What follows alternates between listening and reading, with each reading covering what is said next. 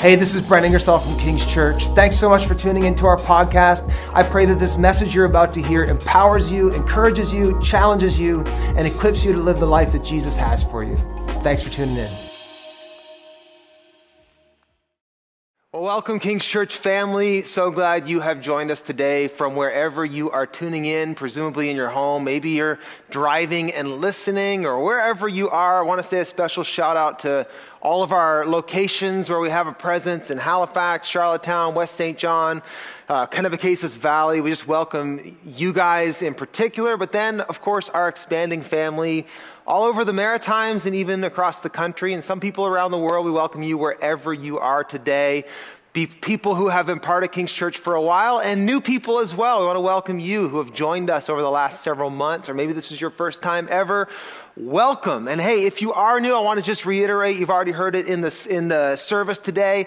I want you to jump into Growth Track. We're going to be connecting new people through that. If you want to find out more about our church, who we are, what we believe, you want to make sure we're not a cult or we're not going to pass out the blue Kool-Aid later, you need to check out Growth Track. It'll tell you everything you need to know about who we are, what we believe, how to get connected and take your next steps on your journey of faith. So make sure you check that out at our website or on social media. You should be able to find lots of chatter about Growth Track. Don't miss it. Okay, today, turn in your Bibles to 1 Kings chapter 18. Put a marker in there. We'll be there in about 15 minutes. It's going to be the second half of the sermon. I'm going to do a quick Bible study in 1 Kings 18, but I want to set that up before we get there. As we continue our journey, we're calling Renew 21. We're in 21 days of prayer and fasting here in 2021. And we're asking God to do one simple thing, and it's a word that he gave us to hold on to for this year. We're asking him to renew us, to bring renewal to us. Not just recovery for anything that might have been lost over the last season, but renewal that actually outgrows and outpaces and takes us into a new place of life and abundance. And we're believing that for this year, and we're pursuing that. We're hearing that call and that invitation, the promise of God where he said it, Jesus told us to come to him if we're weary. It says in 2 Chronicles that if we're hurting, if we turn to him, we humble ourselves, we repent, he will heal us. And so it's upon that invitation that we have been setting ourselves, and we have been seeking God to do something new in this hour. And I just want to say really quick before we get into today's topic and today's teaching, can I just say how pleased and proud I am of our church and the level of hunger and maturity so many of you are showing. I have had so much positive feedback from so many of you over these last couple weeks, just saying how grateful you are for what we've been talking about and the direction that we're going and the tools that we're giving you. You're taking it and running with it. And I'll tell you what, that does my heart a whole lot of good, because it shows me that we as a church are maturing, that you're learning how to take the word of God and apply it to your life, and that you're not having to be spoon-fed and babied, kind of like just low-level information. But we're jumping into some deeper stuff here. And I'm just so pleased about it. I can almost feel like Paul felt, where he's talking to the Corinthians and he said, you know what, when I first came to you, I just gave you milk because you were infants. I wasn't able to feed you the real meat of the word, but now you're maturing and you're growing and I'm able to serve you a real meal. And I'll tell you what, I've felt that difference even over these last few weeks as a preacher. Even though I haven't had people in the room in front of me, the feedback has been evident. It's felt very different. And those of you who are parents, you know how different it feels, feeding a 1-year-old. You ever try to feed a 1-year-old? What do you got to do? You got to mash their food up for them. You got to entertain them. Who wants their peas, right? You say, open the cave for the choo-choo train. You got to do all kinds of stuff and stand on your head. And look, as a preacher, I haven't been doing that the last few weeks. I'm just giving it to you straight. And I've been so pleased to see how you have been running with it. And I just want to encourage you to keep going, taking this stuff to heart and applying it to your life. Because look, we cannot afford cheap meals, can we? We can't afford to just be entertained in church. We need to be equipped and edified and built up and changed. Amen? So the stakes are too high and God is too good for us to just stay infants. So we are jumping in today. We're continuing on. If you're hungry, if you're ready, say amen in the chat. Say I'm hungry. Say let's go. Let's jump in. We're continuing our journey in Renew. We've been talking about these things. We've been saying that here's the way that we're going to seek renewal. We're going to renew our convictions. We're going to renew our standards, and we're going to renew our expectations. And last week we talked about about the convictions, renewing our convictions. And next week, I'm going to talk about expectations, walking in faith. But this week, I want to talk about renewing our standards. Renewing our standards. The title of my message today is this: The road to renewal is paved with God's standards. The road to renewal is paved with God's standards. You know, there are a lot of truisms. You know the truism I'm robbing in my title. There are a lot of truisms that we say that we aren't really sure if they're totally true. It sounds right, but we haven't really maybe proven them to be true. They don't hold quite the same weight as others. Like, you know, or a bird in the hand is better than two in the bush. Well, it sounds right, but how many of us have actually had a bird in the hand and had two in the bush? I don't know if that's something that really hits close to home. Or maybe you've heard the saying, every dog has its day. Well, maybe, I don't know. My dog hasn't had its day. My dog got sprayed by a skunk yesterday, so he's not had his day. Some truisms don't really carry the same weight, but some truisms that we say, I mean, you know those are gospel truth. You know those are like hashtag facts, don't you? Like, never judge a book by its cover. You know that is factual, isn't it? Every one of us have wrongly assumed something. We've looked at an outward appearance, made a deduction, made a decision about somebody or a book or a story or something, and we've concluded something that on second thought and further review, we were totally wrong. We know that saying is facts. Or what about this one?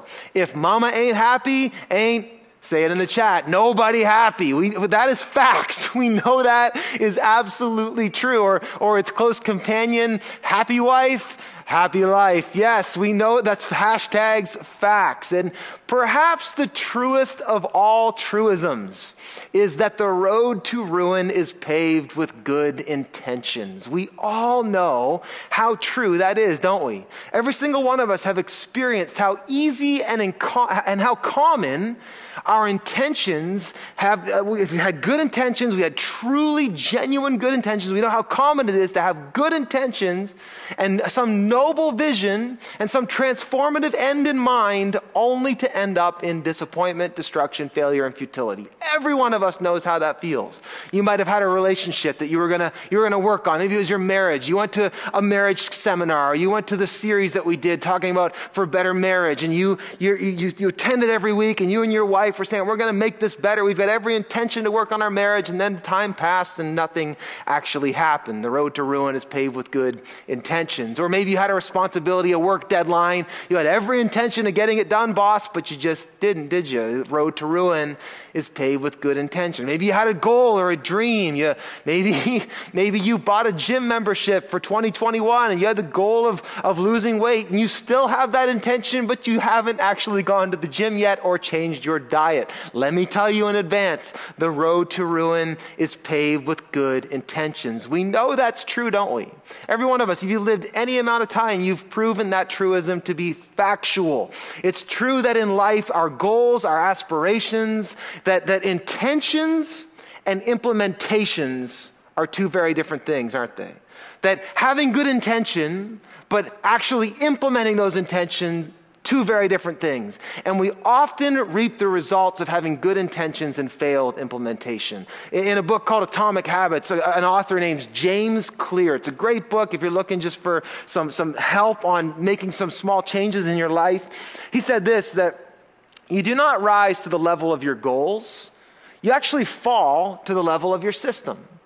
It's another way, it's a new way of saying that the road to ruin is paved with good intentions. You can have all the great goals, all the great intentions set before you, but if you don't build the system and implement the system and activate the means that brings about those goals, you will ultimately experience whatever your system is built to give you. And this is what he's saying. This is so true that no matter how pure, how sincere your intentions are, you will always reap the results of your implementation. You will always reap the results of the system that you employ for your life. You are always going to live in that space. Our good intentions don't make for a good experience. It's good implementation that does that. And the reason I bring this up for us who are trying to follow Jesus is this is true in our Christian life. So many of us live in the gap between good intentions and actually having the experience of seeing transformation. a lot of us get stuck at good intention and don't actually see any transformation. And so we get stuck in this disappointing gap of, you hear the call of Jesus, be transformed. I want to give you new life. I'm going to give you my peace. I'm going to put my yoke upon you that is light and easy. I'm going to give you rest. I'm going to give you power and purpose and meaning. We hear that call and we say, I want that. And I have every intention to go get that. And in the end, we find ourselves stuck at the same old place. Like how many of us, you intended to be, men, you intended to be a person of character, a person of self-control, a person who doesn't look at another woman lustfully. You intended for that, and yet you can't get yourself off the internet, off those websites. Or maybe, maybe you intended, ladies, you intended to be a woman who is settled in her identity. I am who you say I am, and that's enough. And yet, you can't seem to get away from Facebook and who everybody else says you are. You're addicted to it. Your intentions are pure, but your experience is another thing. We find this to be true, that so often we fall short of what we'd intended to in our Christian walk. Our problem, hear this, is never our intention. Our problem is always in implementation. And there are millions of people who believe in God, who have every intention of experiencing the life God has to give them, that have never actually experienced that life because the system they're employing and the system they're operating under doesn't provide access for God to bring transformation to them. It's not an issue of their intentions. It's not an issue of their convictions. It's an issue of the system. It's an issue of their implementation. And this is where standards come in. Standards are the sacred system. They're the pure practice that we implement in our lives to access the life that God offers us. That's what standards are. Standards are the space, the sacred system, the pure practices in our lives that we implement that allow us to access the life that God offers us. That's what a standard is for us as Christians. Webster's dictionary might define a standard. We know what a standard is. If you say like that restaurant is the gold standard, what do we say? It's the bar, it's the limit, it's the border. We would say a standard, you could define it as like a designated line or level of quality. It's a boundary, or it's a space of attainment. That's what a standard is in its purest, English definition. But for Christians, a standard ultimately is the boundary line of the sacred, set-apart space that we have designated for God to operate in. And a standard is actually the way that we obtain the presence and power of God in our lives in increasing measure. It happens through setting standards, setting space. That's what standards are for. Standards are where our convictions get actuated. Standards are where convictions become consecration. It becomes a space that we set aside as holy. And when we set aside space as holy, God, who promises he will, always invades and indwells holy space. That's what he does. Now, some of you are already thinking, okay, wait. I thought that we already have God through faith, that Jesus died for us, and what about grace? Aren't we forgiven? Yes, you're forgiven. You are absolutely forgiven by the grace of God, and you have been given all the rights to access the kingdom of heaven. But just because you have access to the kingdom of heaven doesn't mean that you've given heaven access to you.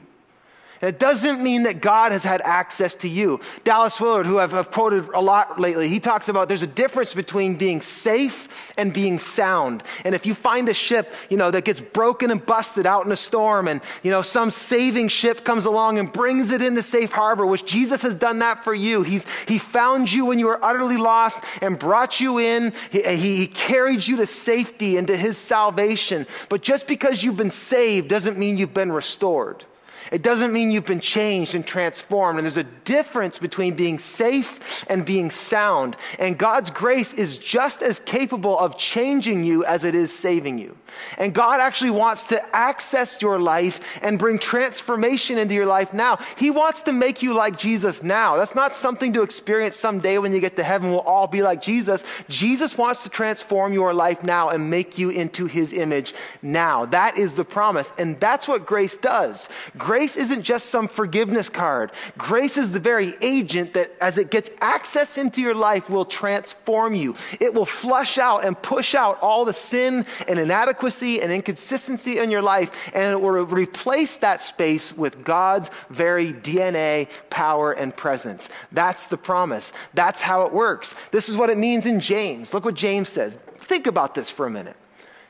James says, submit yourself to God, resist the devil, and he will flee from you.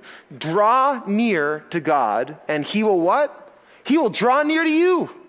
Now think about that for a minute.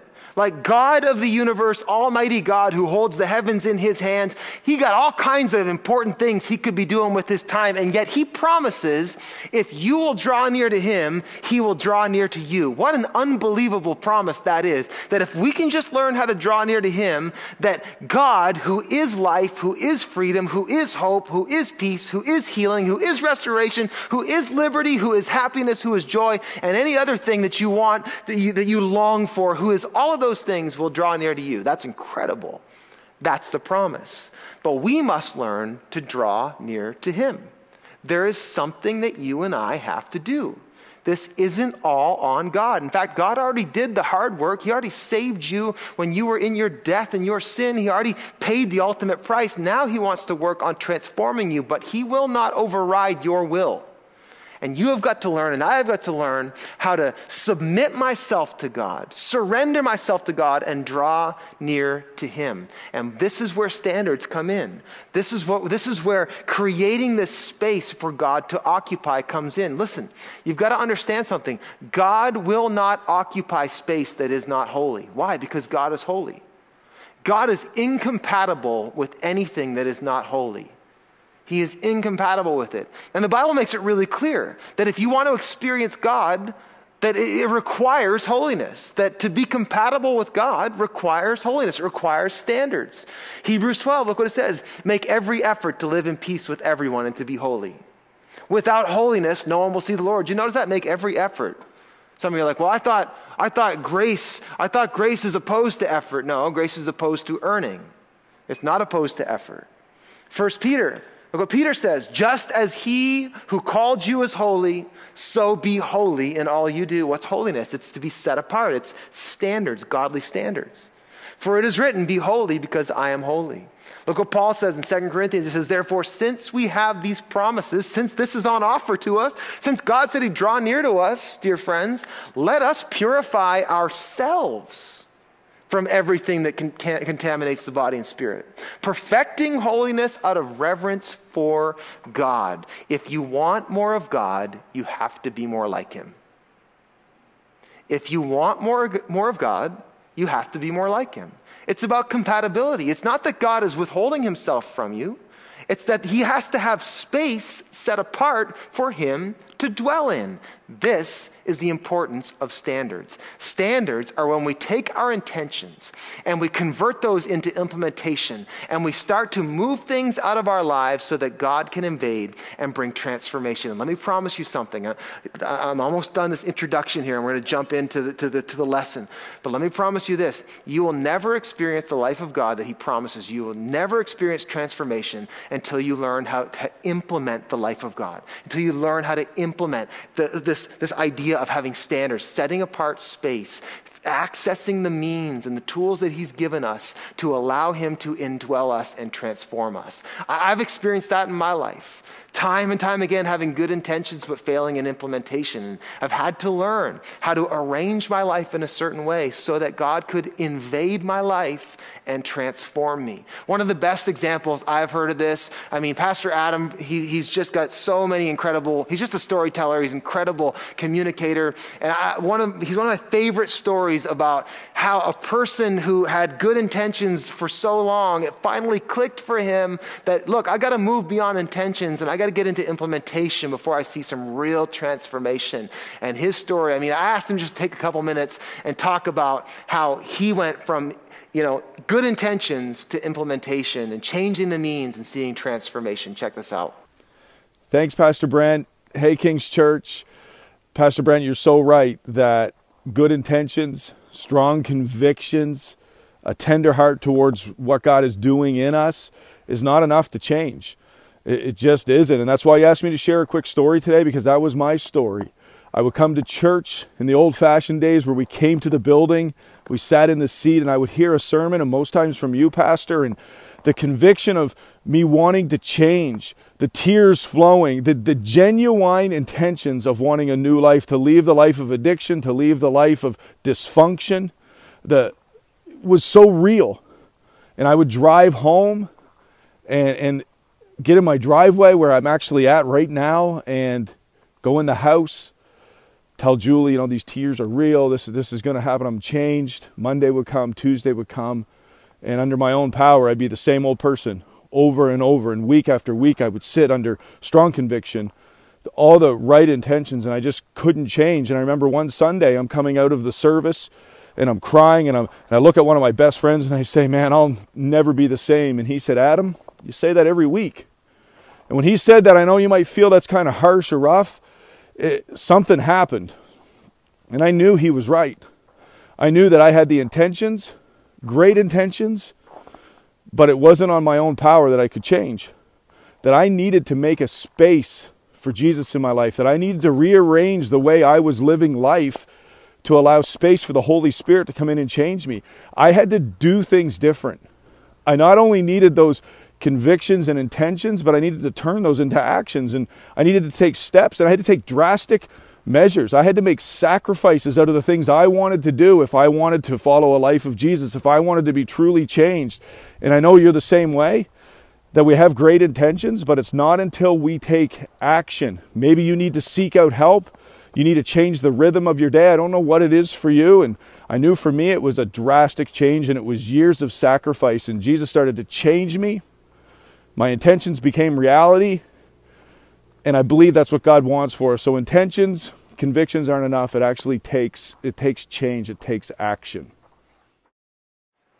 Sounds familiar, doesn't it? It's because all of us go through that at some level. And Adam's just got a great way of articulating, and he's got that good story of having a good friend saying, hey, you always say that, but nothing changes. And let me say that to you today. Like, how long have you been saying, I want to transform, but nothing's actually changed? Maybe now is the time for you to make some shifts and to make some space in your life for God to come in and dwell. Here's what I'm convinced of. When godly sincerity is turned into godly action and godly pursuit, transformation ensues.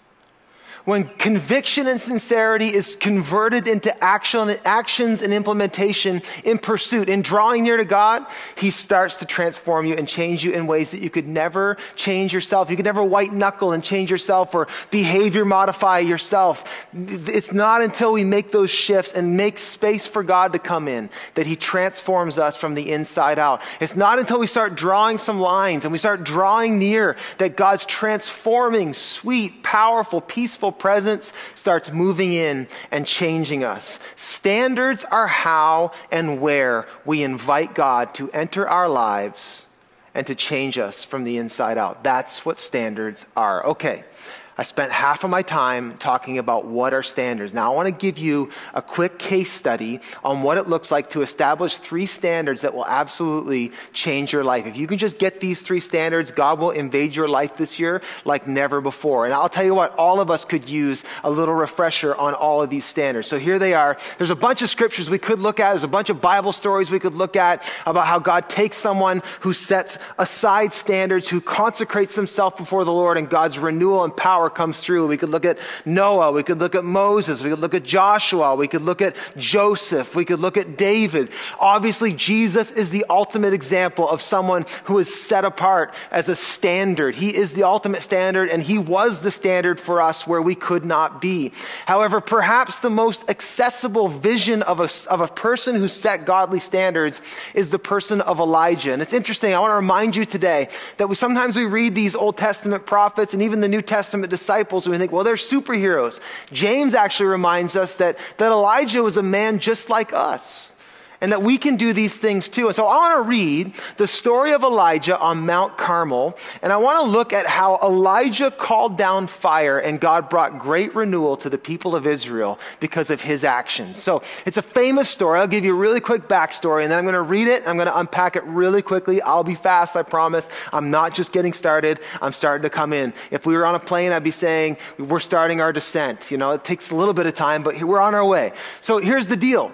In 1 Kings, we find out that the children of Israel had actually absorbed the culture that was around them. They were actually a people that were called to be set apart and set apart for the purposes and presence of God. And yet we find that this iteration of their history, they are worshiping a god named Baal. And they resemble more about the culture that they live in than the culture of heaven. And that is a big problem for God. And it's causing issues for them. One of them being that they're now in a 3-year severe drought that had turned into full-scale famine. And this is where we pick up the story, and we find Elijah jumps before the people of God, and it says this. Elijah went before the people of God, and he said this, "How long will you waver between two opinions? If the Lord is God, follow him. But if Baal is God, follow him by all means." But the people said nothing. Then Elijah said to them, "I am the only one of the Lord's prophets left, but Baal has 450 prophets." That's a major statement of how far the people of Israel had fallen away. "Get 2 bulls," Elijah said. "Let Baal's prophets choose one for themselves, and let them cut it into pieces and put it on the wood, but not set fire to it. I'll prepare the other bull and put it on the wood, but not set fire to it. And then you call on the name of your God, and I will call on the name of the Lord. The God who answers by fire, he is God." It'll be proof. It's a test. Then all the people said, "What you say is good. Let's try it." Elijah said to the prophets of Baal, "Choose one of the bulls and prepare it first. Since there are so many of you, call on the name of your God, but do not light the fire. Let him do it." So they took the bull given them and they prepared it. And then they called on the name of Baal from morning till noon. I mean, talk about intentions. Talk about sincerity, right? They really meant this. But Baal, they called out, "Baal, answer us," they shouted, but there was no response. No one answered. And they danced around the altar they'd made. At noon, Elijah began to taunt them, trash talking them. "Shout louder," he said. "Surely he's God. Perhaps he's in deep thought or busy. He's in the bathroom or traveling. Maybe he's sleeping and must be awakened." So they shouted louder and they slashed themselves. I mean, real sincerity. So they shouted louder and slashed themselves with swords and spears, as was their custom, until the blood flowed. Midday passed, and they continued their frantic prophesying until the time for evening sacrifice came. But there was no response. No one answered. No one paid attention. Crickets from Baal. Then Elijah said to all the people, "Come here to me." They came to him, and he repaired the altar of the Lord. Take note of that. Which had been torn down. Elijah took 12 stones, one for each of the tribes descended from Jacob, to whom the word of the Lord had come, saying, "Your name shall be Israel." With the stones, he built an altar in the name of the Lord, and he dug a trench around it, large enough to hold 2 seahs of seed. He arranged the wood, cut the bull into pieces, and laid it on the wood. And then he said to them, "Fill 4 large jars of water and pour it out on the offering and on the wood. Do it again and do it a 3rd time," he ordered them. The water ran down around the altar and even filled the trench.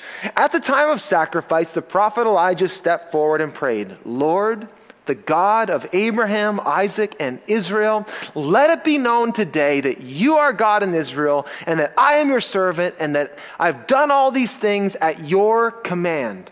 Answer me, Lord. Answer me so these people will know that you are Lord, you Lord our God, and that you are turning their hearts back again." Then the fire of the Lord fell and burned up the sacrifice, the wood, the stones, and the soil, and also licked up the water in the trench. When all the people saw this, they fell prostrate and cried, "The Lord, he is God. The Lord, he is God." This is a famous story that it frankly moves me every time I hear it, because how many of us would love to see the people of Atlantic Canada fall down and say, "The Lord, he is God. Jesus is Lord." Don't we want to see that? We want to see that. And here's the deal. You and I are the altars that God wants to burn up and call people's attention to him. And so I want to talk for a minute about what it looks like to see God consume our lives and transform our lives in such a way that really changes us and calls others to renewal as well. And there's a few principles I want to look at how Elijah called down fire. What he did was he restored standards. Elijah did what he could do. He created sacred space for God to do what only he can do. There are 3 lines. Here's the first line. I'm going to be really fast, so buckle up. Renewal line number 1. If you want to set a standard that invites God into your space and into your life, the first place to start is this. We must restore the standard of God's word. We must restore the standard of God's word. The Holy Scripture, what God has already said. What God has already spoken. We have to restore it as holy, as authoritative. If you want to experience the life and the renewal and the transformation of God, it comes first and foremost through His Word. His Word is the seed of His power, and unless it is given access to the soil of your heart, no life can happen. His Word must be granted access or space in order for the new life that it carries to have a chance to grow. This is the purpose of, we don't have time to look at it, but Jesus told a parable once. He said, look, there's 4 types of soil. Only one of those types of soil does the Spirit actually get access to bring new life. See, we need more than just knowledge and agreement. We actually have to yield our lives and surrender our lives to the authority of what God has said. Did you notice what Elijah did? Elijah had a clear standard of God's word. The prophets of Baal didn't. Elijah, look what happened. Did you notice in verse 26? Tells us that the prophets of Baal were crying out to Baal, and it says no one answered. What were they doing? They were looking for Baal to say something. Speak, we need a word. Tell us what to do. Did you notice that Elijah wasn't looking for God to say something new? But in fact, he was leaning on what God had already said. Did you notice that? He wasn't asking God to give him some new wisdom. He was basing everything off what God had already said. He trusted what God had already said. Look in the verse. It says in 31. It says that he took 12 stones, he assembled an altar, and he did it in the name of Jacob, to whom the word of the Lord had come. It says at the time of sacrifice, it talks about how he arranged this according to how God had already instructed. Like he was just doing what God had told him to do at the time and the place and in the way that God had told him to do it. He already knew that in Exodus, it tells him how to do a forgiveness offering and to take the bull and how to prepare it. He was just following what the word of God had already told him to do. Now listen too, here's another important point. Don't miss this. In a time of drought, it might not have seemed like a very good time to be cutting up the last 2 bulls left in Israel and to be pouring the last vats of water on a sacrifice. And yet he wasn't going on his own logic. He wasn't going on what made sense in a famine. He was going on what God had already instructed. Hey, your thoughts are higher than my thoughts. Your ways are higher than my ways. I'm going to yield myself to what you have said. The fire of God fell because Elijah had first and foremost established God's word as holy. He obeyed and surrendered to God's word. He wasn't looking for God or Baal or anyone else to say something new. Elijah was looking to what God had already said. I wonder how much of our lives would change if we looked to what God had already said and just did it. I wonder how many things would shift if we just went off of what God had already said. But most of us, we get caught up like the people looking for new ideas and new ways and new things to say. I wonder if what God has already said is inadequate to bring you to life and transformation. It's time, I believe, for the people of God to draw a hard line and set the standard of God's word. Whose word is your standard? Let me say that. Whose word is authoritative in your life? Is it the doctor? Is it the government? Is it your spouse? Is it the police? Is it you? Is it your friends? Is it some author? Is it some lawyer? I don't know. Whose word is authoritative in your life? Elijah lived in a time where the mainstream culture and the people of God had absolutely lost the standard of God's word. They desecrated it. That God's word was just one word among many. Did you notice what the competition was built on? Hey, let's see who really is God. They weren't sure. That's not so different from our day, is it? I mean, how does mainstream culture treat the word of God now? Well, some people would see it as optional. Yeah, you know what? Jesus does have some really cool things to say about life. It's great. Some people would see it as outdated, archaic. Some people would see it as obsolete, that, you know what, we just have to reject the whole thing. That was good in its time, but it doesn't really apply to us now. And now increasingly so, I don't know if you picked up on this, but more people than ever are finding this word offensive. You can't say that. You can't believe that. What this says is wrong according to our culture. And here's the crazy thing. I wonder how much of the church is being affected more by this than by this. More by the culture that we live in than by what God has said. I wonder if we yield ourselves more to cultural influences than we think we do. And I wonder if God is in this hour drawing a line and saying, I'm moving forward with my church who will say, look, my word is a lamp to your feet and you must yield yourself to it. It doesn't matter if culture is congruent with it. It doesn't matter if it's PC. It doesn't matter if it's going to offend people. My word is living and active, sharper than a double-edged sword, and you need to yield yourself to it, get yourself behind it, stand on it, or perish.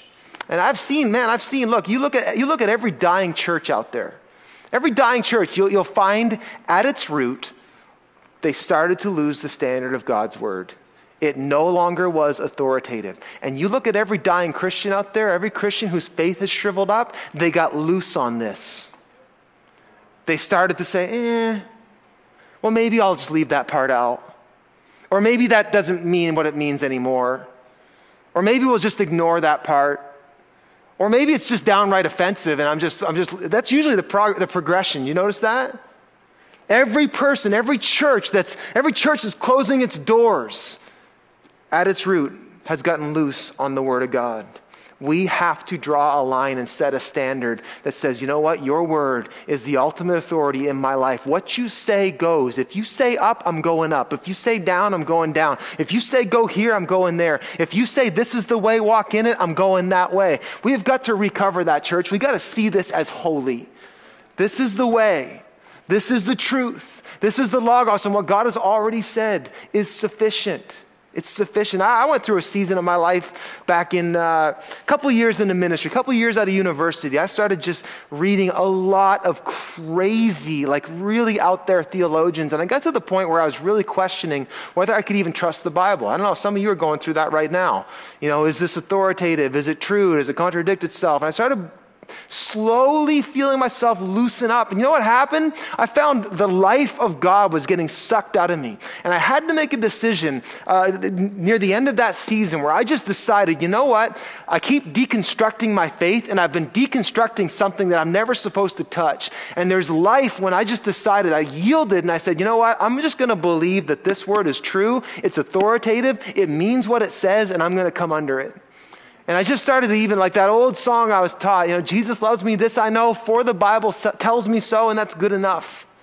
And I think we need to recover this as authoritative. That's the first line we need to draw. We need to recover what it says in Psalm 1. Blessed is the man whose delight is in the law of the Lord. On it he meditates day and night. He is like a tree planted by streams of water. His leaf does not wither. He bears fruit in his season. In all he does, he prospers. This is the way of life. This is the words of truth. This is the authority. Whose word is your authority? Draw that line. The second thing is close to it. I'm almost done. We're buckle up. We're coming into land. Put your seat backs up. Put your tray table. Remember when people used to fly? That was fun. Number 2, renewal. Line number 2. Draw this line. So draw the line. Set a standard. God's word for me. And here's the second thing. We must restore the standard of God's way. I think it's important that you notice that Elijah wasn't just a hearer of the word. He actually implemented it. He actually followed the prescribed way to do a sacrifice. Like he was following the way that he knew God had commanded him to do. This is why Jesus said, look, he who hears my word and puts it into practice is like a man who built his house on a rock. It's those who actually practice. This is where intentions really meet the road of actions. This is where the rubber meets the road. Elijah understood that. Did you notice what he did? He repaired the altar of the Lord, which had been torn down. Do you know what happens over time? I don't know if you've found this in your life. I've found it in mine. But my standards don't hold themselves up on their own. In fact, I find they drop over time. Just through time, maybe life, maybe influences, maybe interests, maybe distractions. I don't know what it is, but I find that I don't drift towards my standards going up. I drift towards my standards going down. And I find that in my faith as well. Elijah did something so profound and so important, and it's a clue to us. He repaired the altar. He repaired the things. He reset something that should never have been stopped. He rebuilt something that should never have been taken apart. And it's all too easy for us, if given enough time and circumstance and influence, to find ourselves letting go of standards that we should never have let go of, letting go of practices that we should never have stopped doing, crossing lines that we never dreamed we'd cross. Like how does that happen? I'll tell you how it happens. We change the goal line. We let the standards drop. Elijah reset the old standards. That just speaks to me. I think about my grandmother, Ingersoll. I had a hard time, I had some time. I really had to reverse engineer, like growing up in the holiness movement. My grandmother was a leader in that. My grandfather was a superintendent of a region and a real ambassador for the holiness movement. I'm really proud of their legacy. But I had to kind of untangle some things that I did not understand when I was younger. And I thought it was just like legalism and, man, you guys are so religious. But you know what I've found out the older I've gotten? And after I kind of maybe didn't do some of the things my grandmother would do, I found out my grandmother wasn't religious. God rest her soul. My grandmother was devoted. And those are two very different things. And there were things that my grandmother always did. She always prayed. She always read her Bible. She always went to church. She always gave her tithe. She always did those things. And she worked to maintain those things. And there were things that she would never do. And I looked at her at different seasons of my life and thought, man, you're too rigid. And yet I've lived long enough now and maybe chinsed out on some standards in my life and found out, you know what? The fruit of lowering your standards is never the reward of fruitfulness. In fact, holding your standards is what gives great fruitfulness. I found that to be true. I remember hearing this quote by G.K. Chesterton, also another dead guy who's a legend that we should listen to. He said, "Don't ever take a fence down until you know why it was put up in the first place." We live in a time where we take down anything that looks like a fence, don't we? We're offended by a fence. We hate them. It's constricting. It's holding me back. It's oppressive. I don't feel safe. It's a label. Maybe there's some wisdom in the old altars. Maybe there's some wisdom in the simple ways of practicing the faith. Maybe there's some wisdom in people who have gone before us saying, you know what? Whether you can gather in person or not, do not miss Sunday. You can't afford to press pause on your faith until the pandemic's over. Every Sunday, give it to the Lord. In the morning when you wake up, try to make your first thought Him. Try to make your first word out to Him. Never miss a day when you pray. Never miss a day when you read the Bible. Maybe they knew something we didn't. Maybe they knew something about devotion and what it means to live a life of consecration that allows God to indwell it. Never take a fence down until you know why it's been put up in the first place. Elijah reestablished a practice that should never have been undone in the first place. He recovered lost practices. And I wonder if this isn't a time, it might look different in our day. We have technology. We have ways that we're connected that, my grandmother or my great-grandparents or people that have long gone since don't have. There are different ways that we can be Christian today that they couldn't. However, I think the same principles have to apply. What does devotion look like for us? God is after devotion, not just submission to His word, but devotion to His way. God, I will do what you tell me to do. I will practice what you tell me to practice because I believe when I walk in this, life is a result. Let me ask you a question, and this might be a probing question, just as I'm about to wrap up. What lines have you crossed that at another time in your life when you might say you were newer with God or maybe closer to God, you never would have crossed? Or what have you stopped doing that when you first fell in love with Jesus, you did naturally? I always tell people when they first find Jesus and they're on fire, I love having those conversations. Back when we could gather in person, I'd see that person who they're 4 weeks into this new romance with Jesus and they're just on fire. You know what I tell every one of them?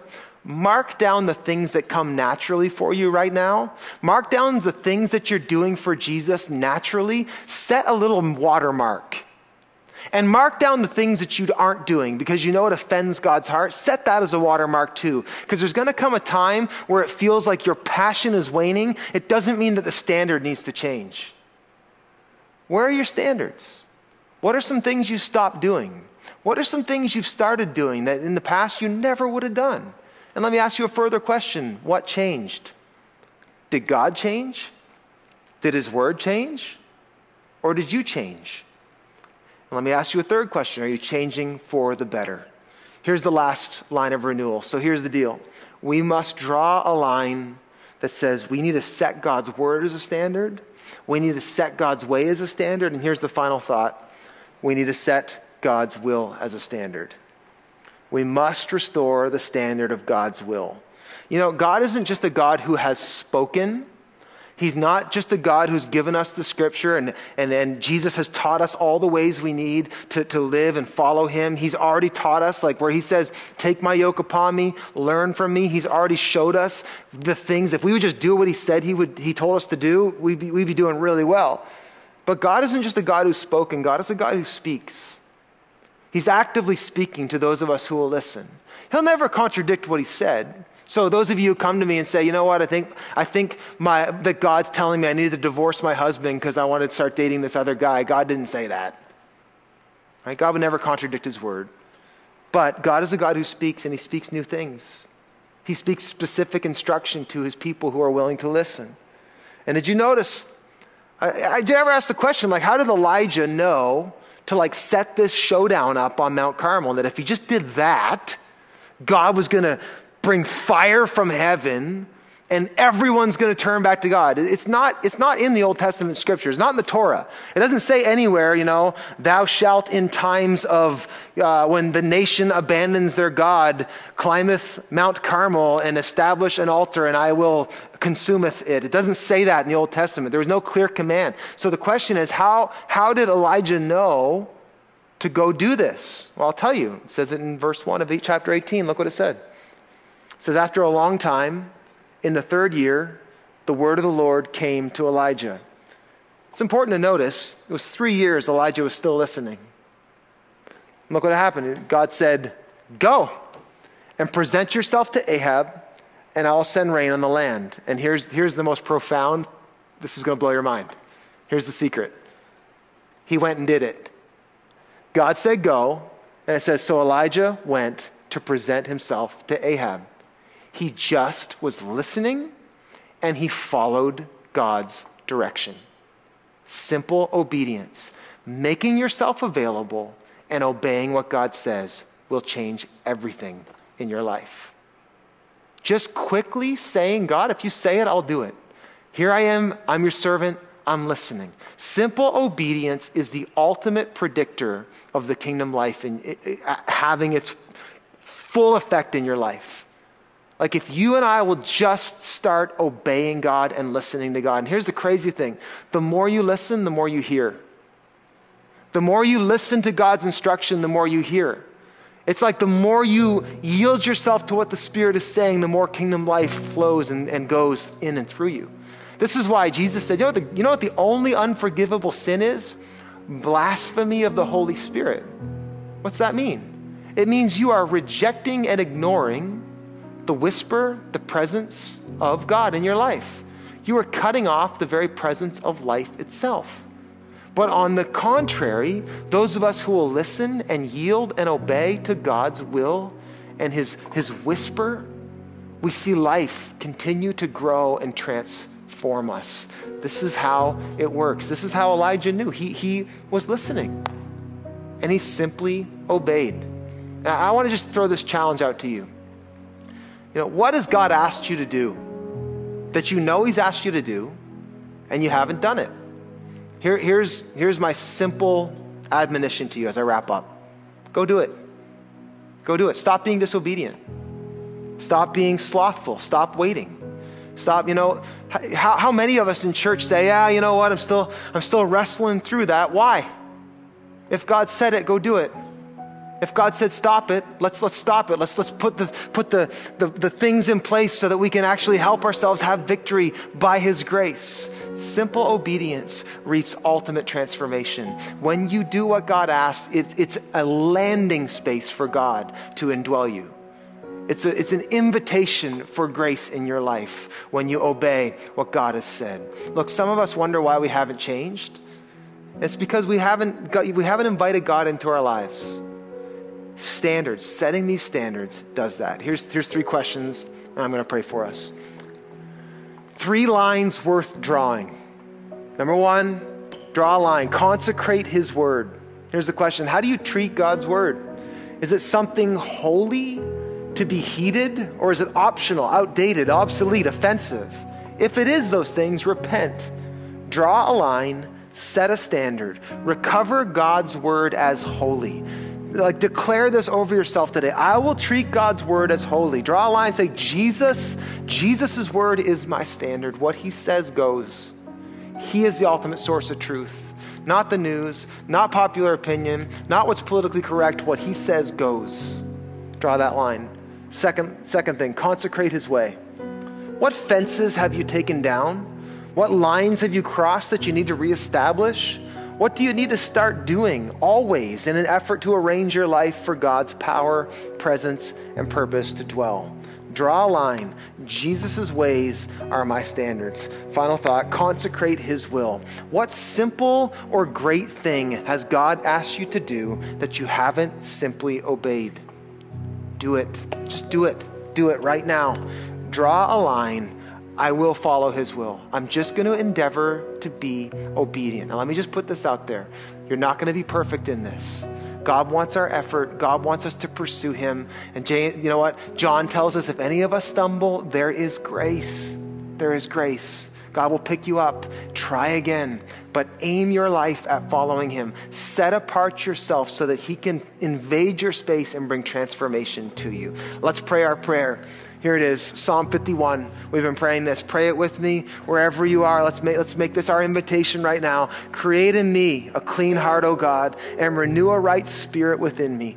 Cast me not away from your presence, and take not your Holy Spirit from me. Restore to me the joy of your salvation, and uphold me with a willing spirit. Notice that? A willing spirit. What's that mean? It means a yielded spirit. It means a what you say goes spirit. It means a yes, Lord, I will spirit. A spirit where God's will, God's way, and God's word is the standard. Love you, church.